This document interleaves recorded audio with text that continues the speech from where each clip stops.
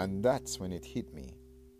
I love poetry because I love the sound of my voice, the smelly phlegm birthing words that are otherwise mute. My life similarly mute, my calloused hands on the remote. Frail hands struggle to strangle my own throat.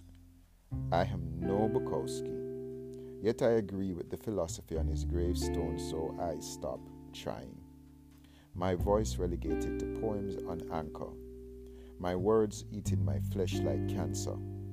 Poetry my toxic release valve, other fallen humans the pressure pot. The suffering of fellowship drives the hot temperature.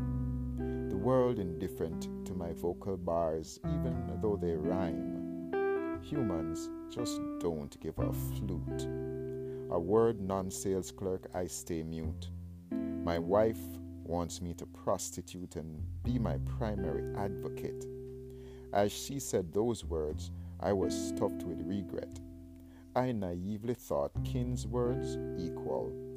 Yet it's all alone that I have a voice, and my virtual friend always cares. With punctured palms, he has spotless ears and also loves my voice, but not as much as I do.